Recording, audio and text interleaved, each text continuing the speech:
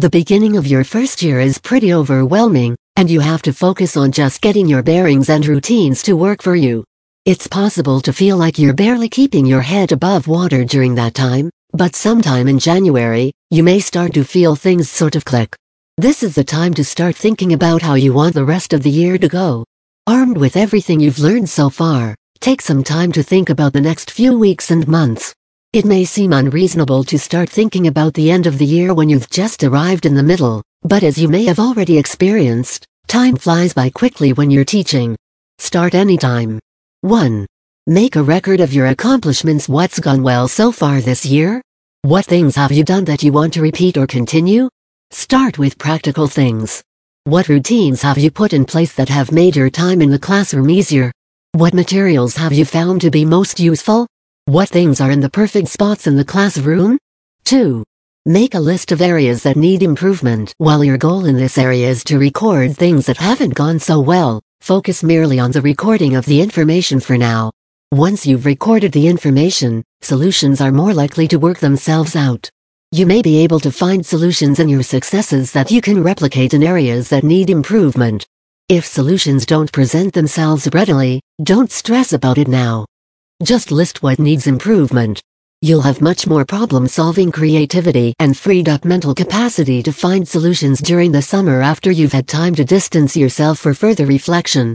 This is a good habit for all teachers to get into, and it's helpful to keep a running list of successes and struggles. You'll find that routine reflection on both will help you keep those areas that you struggle with in focus, so that when you see other people succeeding in these areas, you'll be able to ask for help or observe what they're doing well and apply similar strategies. Recording what is working well is a great boost. It's good to see what you've done right in the past and build on that. Remember that even the most seasoned teachers still struggle with some things. No teacher, no matter how long they've been in the profession, will be without weaknesses. The key to longevity and long-term success is to constantly evaluate your own progress and keep a growth mindset, allowing yourself to change and improve in time. Keep a running list of things you need. Start a list of books, materials, and resources you need or want for your classroom.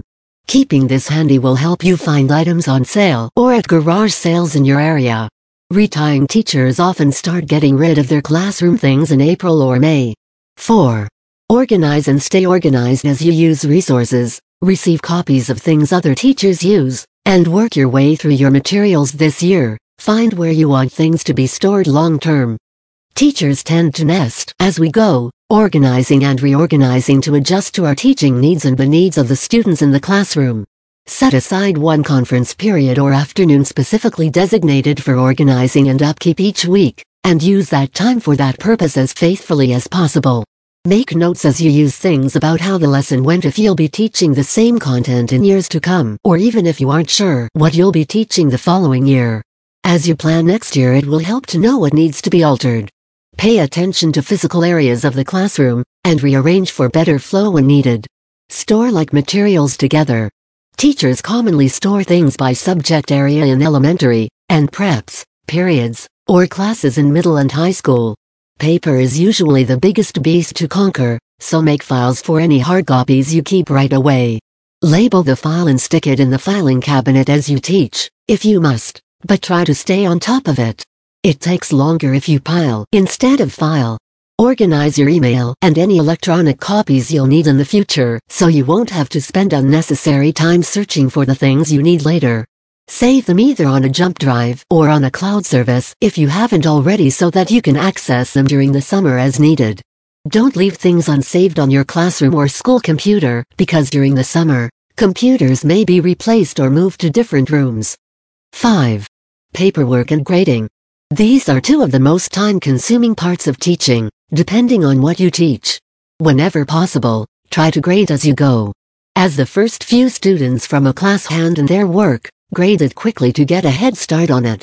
Record grades as soon as possible and get rid of the hard copy of the work, either by handing it back out, filing it, or appropriately destroying it. Many schools require work and personal student information to be shredded for privacy when getting rid of it. Keep that as Ps and any documentation for special populations, ESL students, at risk, GT, etc. updated daily. There are a lot of templates available on www.teacherspayteachers.com for very reasonable prices, but check with your fellow teachers and the special education department on your campus, as they may already have resources that they can share. During the year, you'll have meetings to attend for these students, and work collected can often give insight to their progress, their continued needs, and their deficits. That information can then be used to further determine the goals set for the following year. Keep all student records and portfolio materials for at least 2 years, unless everything is digital and there are multiple digital copies available, especially if the student struggled academically or you suspect an issue may come up later, possible abuse, neglect, behavioral issues, etc. Your district or state may have their own time requirements for how long you keep student records, so be sure you check. In addition to paperwork for the students, be sure you are keeping a record of all the things you are responsible for as far as testing, turning in paperwork, and attending meetings. Keeping a record of when things are due during the year will help you when you are planning for next year. There are many things that you won't know about until a week or two before they are due, and unfortunately, in some schools, even closer to the due date. Your first year, you spend a lot of time trying to figure out acronyms and determine which priority should be taken care of first. Having a record of this year's requirements with notes in the margins will really help you next year. At the end of the year, many schools do awards or certificates. Files and records are often updated by hand before you can leave for the summer, and there may be lists of documents that you will have to turn in for each student.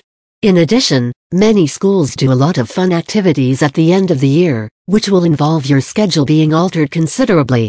When planning ahead, be sure to keep these things in mind so you aren't surprised by them. About 6 weeks before the last day 6. Cleaning and preparing to close the building. This is a great time to start cleaning out all the lockers, cubby holes, boxes, and cabinets. Take everything out, one storage space or shelf each day. Throw things away that you haven't used and don't think you'll need. Give things away. Many schools have a designated spot at the end of the year for things teachers don't want, like a community give and take table. Check to be sure you are organized according to need throughout your year. You may even want to jot down a few notes to yourself so you'll remember next year where certain things are and why you put them there. Many schools hand out a checkout list that tells you the things you are required to complete before leaving for the summer.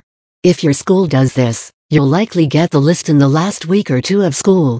If you'll be returning to the same school next year, make a copy of this list before you start filling it out and file the copy so that next year you can start working on it a bit earlier, if you choose to. The list usually has instructions for everything you'll need to do in the building before leaving for the summer, including turning in keys so maintenance workers can deep clean, how to store and organize furniture in the room, reminders to unplug everything, and how to shut down your computer. You'll also probably have detailed instructions about the information and documentation to include in physical files, as mentioned above. 7. Plan for improvement. Go back over your lists of strengths and areas where you need improvement. Pick 3 areas and only 3 in which you want to improve next year. Find books and order any resources on those topics for light reading and studying over the summer. Once you've collected the materials you want, put them away until at least the 3rd week of summer. Schedule any conferences or training sessions you'd like to attend. The sooner you schedule these, the better all the really good training sessions get filled quickly. 8. Deciding on and arranging summer storage. You never have to leave your own personal things in your room over the summer, although many teachers do. Check with your school, too, as some schools require teachers to take everything home. When considering whether or not you should leave your personal things there, remember that valuable, irreplaceable things can get lost or damaged in the classroom, and districts will not usually compensate for your lost or damaged personal items. Many things get moved out of classrooms when maintenance and deep cleaning are done over the summer, and if they aren't labeled clearly, even excessively, they may get moved to another classroom or even clear across the school. There is often a scramble at the beginning of the year with teachers looking for their missing classroom items. Labeling, locking things away, and bringing home anything personal of value keeps you from having to participate in finding things that have wandered off during the summer. Collect containers and decide where things will be stored over the summer months. Ask your administrators if your classroom will be used over the summer break for summer school or other classes. If your room will be used, there may be things that were purchased by the school or district that the visiting teacher will need.